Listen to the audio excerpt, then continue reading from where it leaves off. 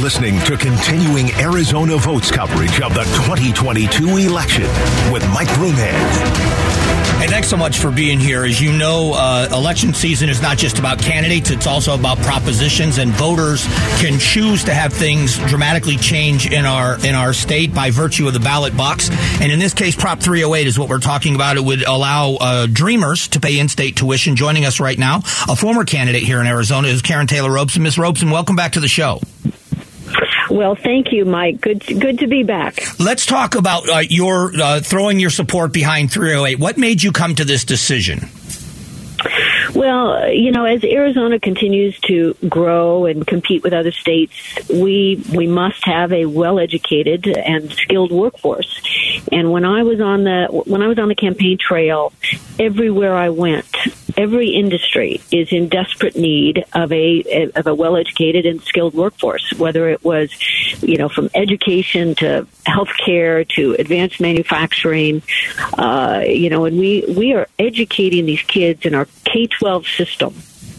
And to not allow them to further their education, it's our loss. As a fiscal conservative, we're investing a lot of money in them. And many other states, and in particular conservative red states like Florida and Texas and Utah and Kansas, there's a whole list of them. They allow these students to carry on into higher education because they understand the competitive environment that we're all in. How do you answer the criticism, not of 308 specifically, but this is just another Band-Aid on this issue, that the issue for the Dreamers should have been resolved legislatively a long time ago, and all this does is prolong it with these little Band-Aids that keep getting put on it? Well, I absolutely agree that it's a Band-Aid, but these Dreamers are here, and let's not forget the whole problem with immigration rests at the feet of our federal government. And when I was on the campaign trail, my number one issue was the border, but it's not a binary choice. The border is a problem. We have to secure the border. But we have kids here that we have invested in. If you just do the math, if a kid came here at 6 months old or 6 years old, and we had him in our K-12 system for 12 years at approximately $9,000-$10,000 a year, we have been invested a tremendous amount of money in those kids. So as a fiscal conservative, I want to get a return on that investment. So it makes sense from an economic perspective. But that is completely and separately from the disaster at the border. I mean, the Biden administration has created a disaster at the border, which needs to be taken care of. But, it's one of those issues where an easy, quick political soundbite doesn't resolve the problem. We can secure the border, and we can deal with the students that are here and have been here for a long time that can and should contribute to our economy by paying taxes. And so, I'm interested in how some of these criticisms are answered, because as far as 308 is concerned, I think this is going to pass pretty easily. But for the critics that are saying that one of the reasons why people are crossing our border illegally now and the numbers that they are coming here is because the Biden administration has basically incentivized them to come here, that we are not taking away the incentives for them to come. Do you not see this as possibly an incentive for some of those people coming here in-state tuition for college as well?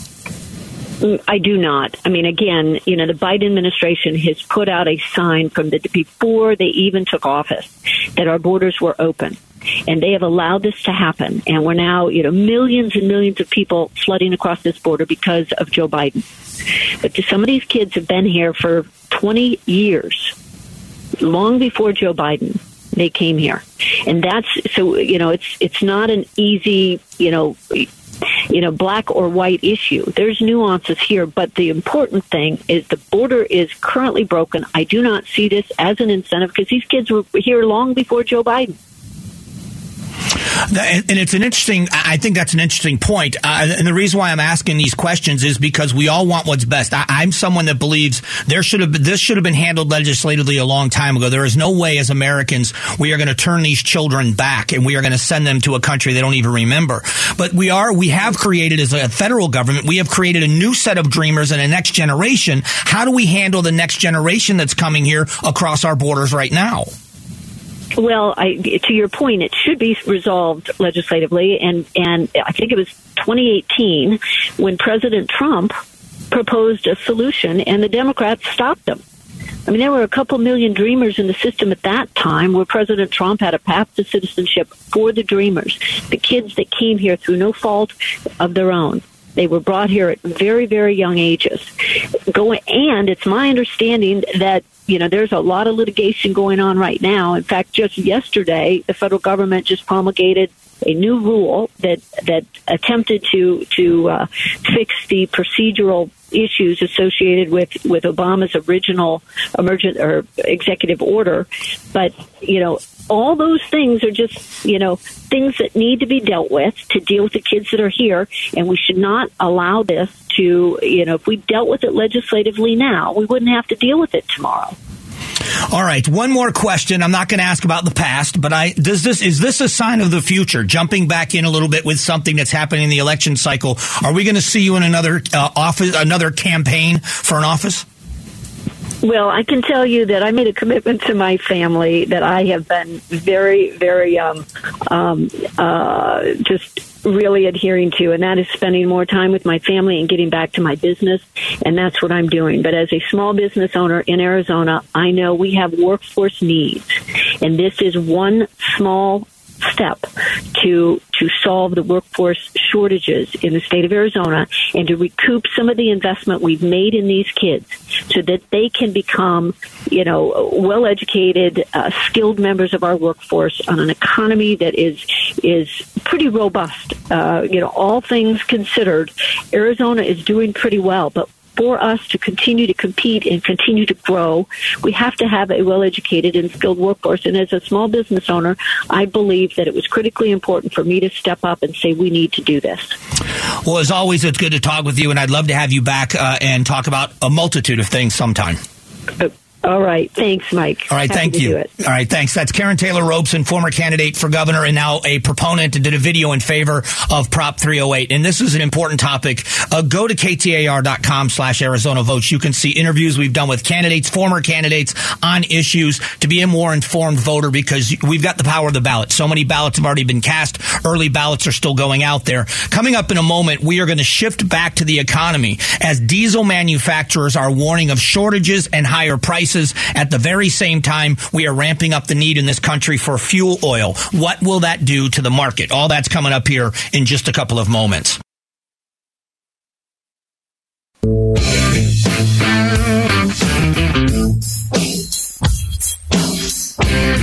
Strong values and strong opinions. The Mike Broomhead Show. KTAR News, 92.3 FM, and the KTAR News app. Another reminder, during King LASIK seasons of saving, LASIK in both eyes is now just $3,500, and with $2,000 savings and 0% financing for 24 months on approved credit. LASIK with Dr. King is only $146 a month. Go to kinglasik.com/Arizona for complete details. All right, so let's talk a little bit about the economy, as diesel suppliers are warning businesses to prepare for shortages of diesel fuel. At the same time, fuel oil prices are going up because demand goes up as it gets cooler and cooler across the country.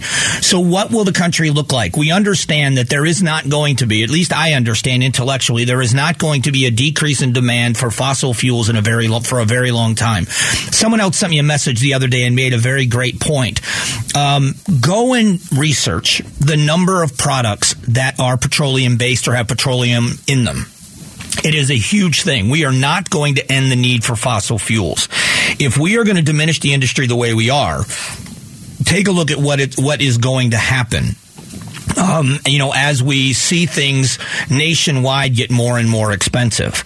And the fossil fuel industry has been under attack by this administration before this president became president. He promised to do what he's doing. So he has now gone after the obscene profits of corporations. The federal government, and this comparison is absolutely fair, and it's something that people ought to keep in mind. The federal government's form of profits would come in tax collection. Now, they run at a deficit. That doesn't mean that their income isn't through the roof. They have a spending problem in the federal government, not an income problem. But they set records for revenue every year. Can you imagine? I want you to think about this because this is happening to many Americans. You haven't changed your lifestyle to the good, most of you. Most of you have had to change your lifestyle to the bad because of inflation. You may be getting record revenue, just like the United States Treasury. You may be taking in more money than you've ever made in your life. But you're paying out more, not by your own choice. The federal government spends and spends and spends and spends, and they don't cut back. They have got record revenue again in the past fiscal year, set another record revenue into the United States Treasury, and yet the solution from this administration is taxation. But this is now going to be a punishment tax. They're going after the wealthy, they say. 87,000 new IRS agents are not only going to be going after wealthy people, they're going to go after people that are doing gig jobs and small business owners and contractors and people that deal in cash or online payments. If you're out there with a hustle right now trying to make a living and make ends meet by driving, by being a rideshare driver or a delivery driver with your own vehicle, they're coming after you too to make sure that you pay the cut that they want you to. They are constantly finding new ways to get into the pockets of the American people at a time when you have less and less money in your pocket because of high prices that are happening. So what do? They demonize the people in private industry instead of cutting the costs for the American people, dramatically slashing government programs that are absolutely unnecessary. Just like you have to do, why doesn't our government have to do this? You and I, when money gets tight, are forced to make decisions of prioritization. We have to prioritize our spending.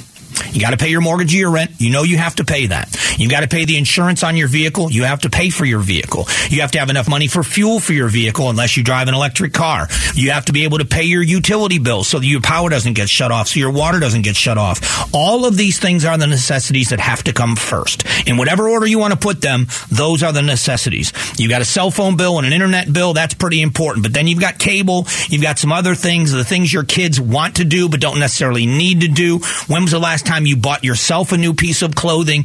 All of these things go into your mind when you try to figure out how to keep your head above water financially. When was the last time the federal government had to make that kind of a decision? The answer is never.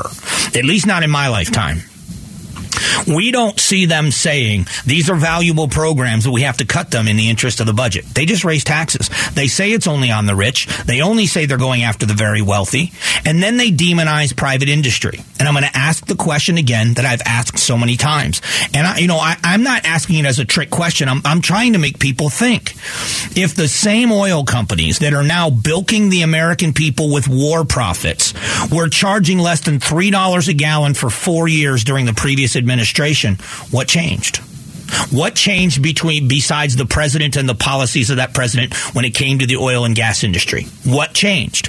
We know the war is going on and it's being used as an excuse by this president to blame everything on Putin's price hike. But we also know intellectually that's not true. Look, I can do an internet search like anybody else can.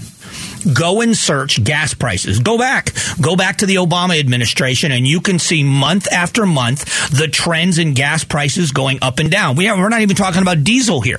Gasoline prices going up and down. And what they did during the Obama administration, how they cratered during the Trump administration before COVID, not just during COVID, under $3 a gallon for the entire 4 years. And from the week President Biden took office, they have increased dramatically, and then they accelerated when the war happened between Russia and Ukraine. So there's something there. And you have to be able to answer that question. If it's obscene profit taking, why didn't they do it during the Trump administration? Why are the same greedy oil barons, why are the same greedy people, why in the world were they under $3 a gallon for those 4 years? It's a great question, and if you can answer it when you can answer it, then we'll get closer to an answer on the whole thing. But if you're going to block the question out of your mind, it deserves to be answered if you're following the narrative of the president that these oil companies are bilking the American public. We should not be demonizing private industry. What we should be doing is finding solutions, not making accusations. Coming up in a moment, Byron Donalds, GOP representative in Southwest Florida, joins me. He is supporting Kari Lake, and also going to talk to him with a hurricane update. All that's coming up next.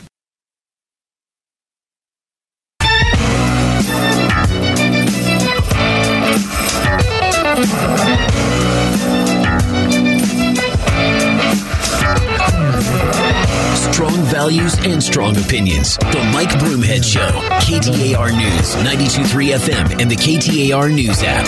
Hey, thanks for being here. I started a war before we even came on the air. Joining me is Representative Byron Donalds from Southwest Florida, and I'm wearing Miami Hurricanes gear, and he's a Florida State graduate, so I'm not sure he's going to speak to me for the rest of this interview. I don't even know why you're wearing that. You should know better. Florida State is going to beat Miami. Okay, we're going to have to make a friendly wager on the game, if there is such a thing on that game, if a friendly wager. No such thing, but we're going to win anyway. Okay, that's it. There is nothing better than smack talk when it comes to Florida football. But let's get an update. Before we find out why you're here in Arizona, let's talk about a hurricane update and how the first responders and the federal government have responded, and the governor of Florida have responded to Hurricane Ian.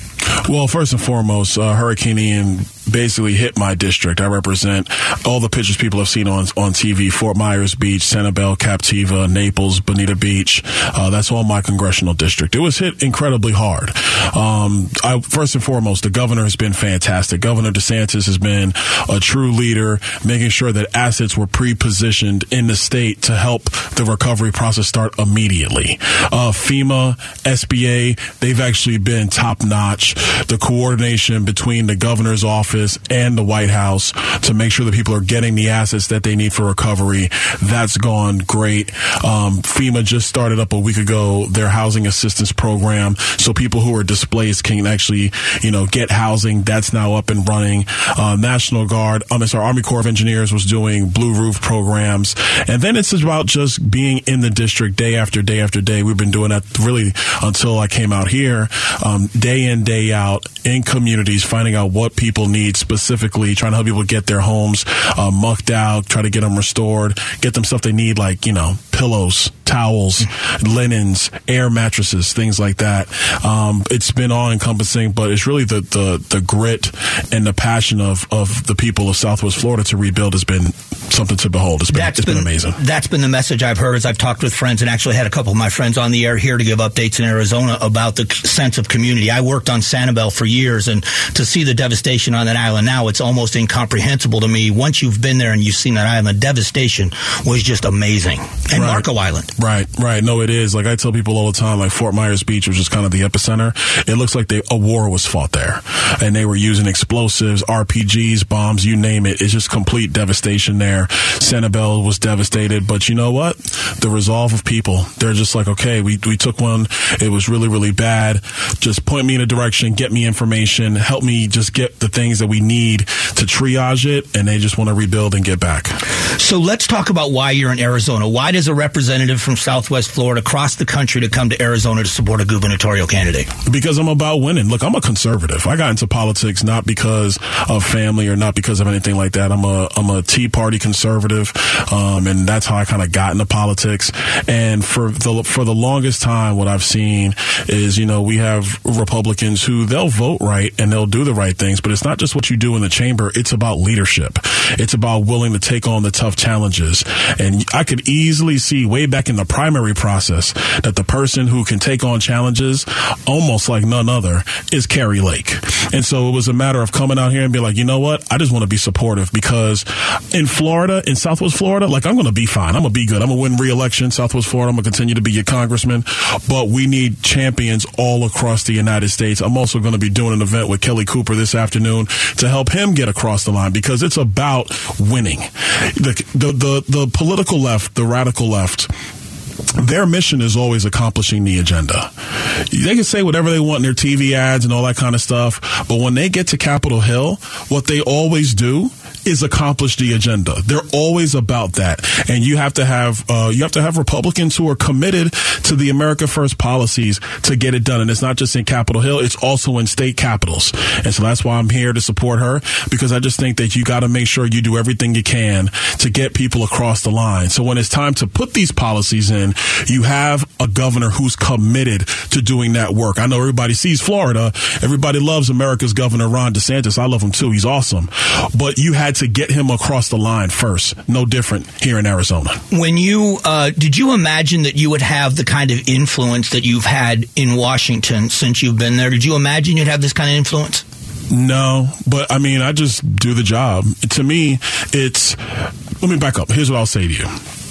I told my constituents when I was running for Congress that I'm going to take the values of conservatism to all voters all across the country. It's always been my mission, because the country cannot thrive and survive if we don't maintain common sense values and conservative principles.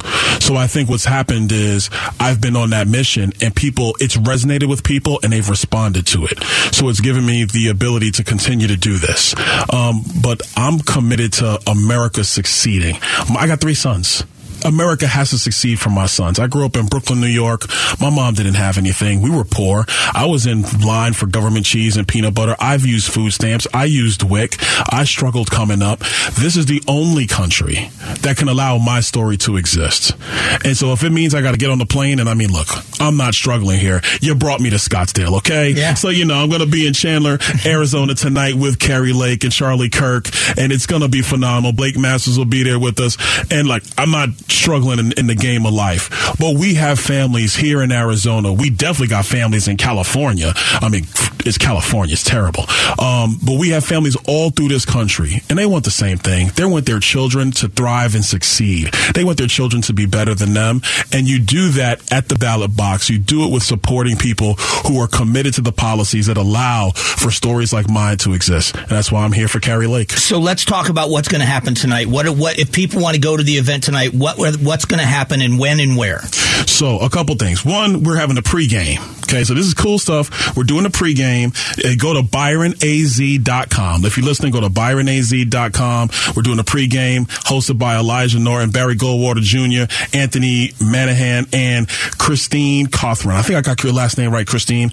And so we're going to be doing that at Elijah's home in North Scottsdale. It's a pregame. Doors open at 5 p.m. Special guest, Congressman Paul Gosar, one of my colleagues, Freedom Caucus colleagues. Man, Paul's amazing. He's going to be there with us. Go to ByronAZ.com, and you can come on there, come to that. And then the first 40 people who get tickets now, first 40, you get to be on the bus with us. We're going to go over to the rally tonight. And in the rally, now this is where it's going to be fun. Hold on, I'm going to pull it up. This is all live radio, folks. So I'm pulling it up on my phone right now because I don't want to get the details wrong at all.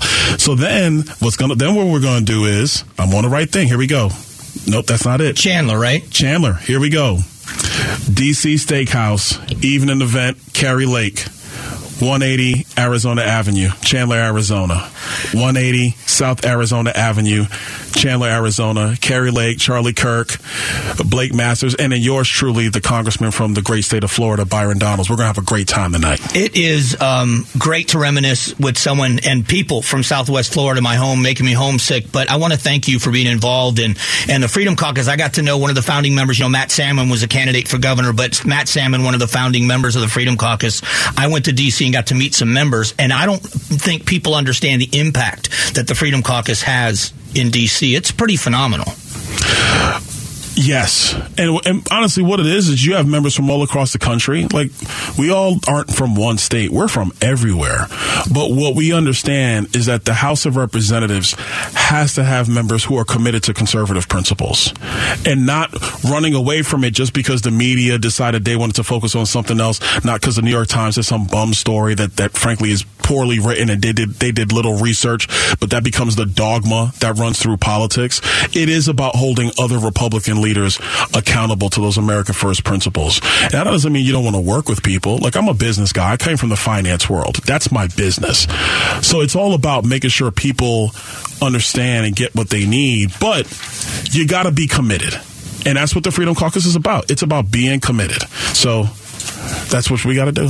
All right. ByronAZ.com if people want to go. And it starts this evening, and they're going to truck over to the event if you're one of the first 40 people. You're one of the first 40. Thanks for coming in. Hey, by the way, real quick before we go, because I know you got to pay bills on the show. I think so. Yeah. You got to pay bills? Sure do. You know Florida State's going to beat Miami. You know this, right? No, I don't. As a matter of fact, we're going to pull off a big upset, I think, this year. Arizona, you heard that chuckle? He knows it, too. This is the truth. It's a pleasure being with you, man. It's awesome. There is nothing like talking smack in football. We'll be back here in just a moment.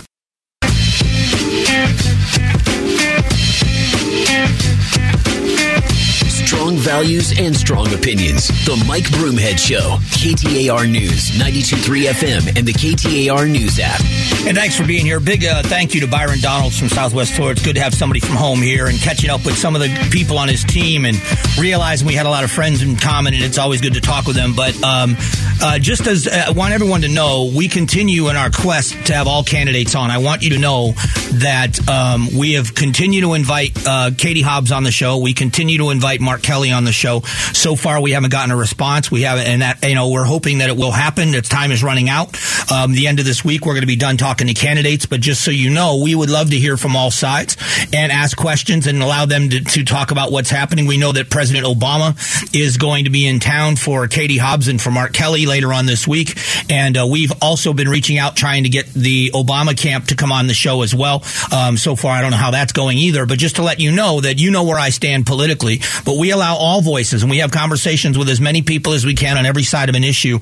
And we're continuing to do that as we want everybody to be an informed voter. We talked about immigration earlier, and I want to bring this back up again because it is something that we all are concerned about, or at least we should be concerned about. I had a great conversation with Karen Taylor Robeson earlier about her support for Prop 308, which would allow in-state tuition for dreamers.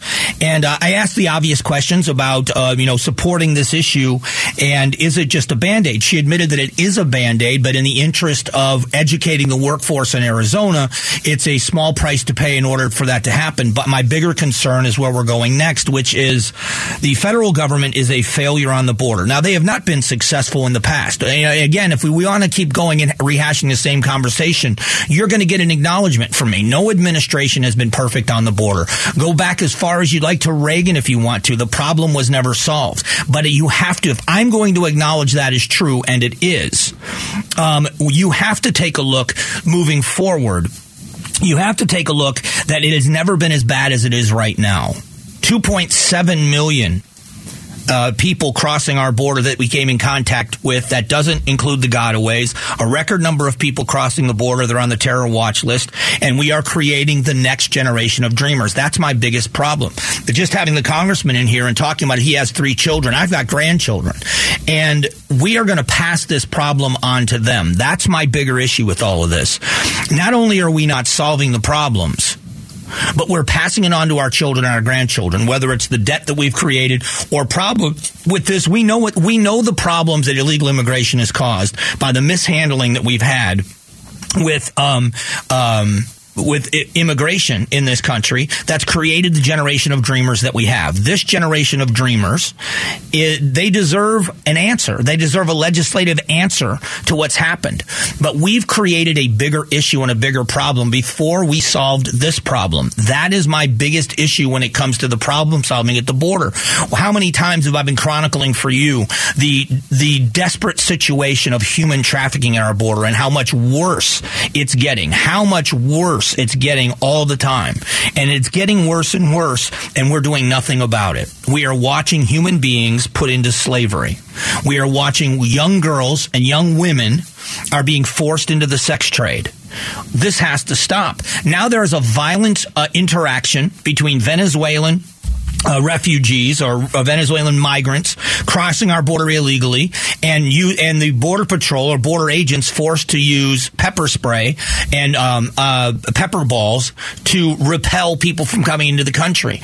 We've got to start setting standards of immigration in this country. That doesn't mean we're not in favor of immigration. This country was built on immigrants. If you remember Ellis Island and the Statue of Liberty, it was a sign of Americanism. It wasn't always perfect, but that was a sign of what you did as an orderly way of coming to this country and then contributing to America. That's what that symbol is. That is not the symbol that we have at the southern border. It is nothing like the immigration system in the U.S. and how it should be. We should have an immigration system we're proud of. The fact that the world wants to come here should be a source of pride for us, and it isn't right now. and it needs to be fixed for a multitude of reasons. As the Guatemalan government warns that the U.S. is doing nothing, and migrants that want to come here are saying that the policies of the United States are doing nothing. People in Guatemala and their government are saying that what we are doing is damaging not only our country, but the Guatemalan country as well, because these migrants are piling into Guatemala and they're stuck there, and we're not doing anything to help the Guatemalan people with theirs, and we're not doing anything about ours. It's something we should be taking a longer, harder look at. Coming up just after 11 o'clock, we're going to go back to the campaigns and what's going on, and what I think is the biggest news story as of late when it comes to campaigns, and that is Mark Victor, the Libertarian candidate for governor, has dropped out of the race and thrown his support behind Blake Masters. We'll discuss it next.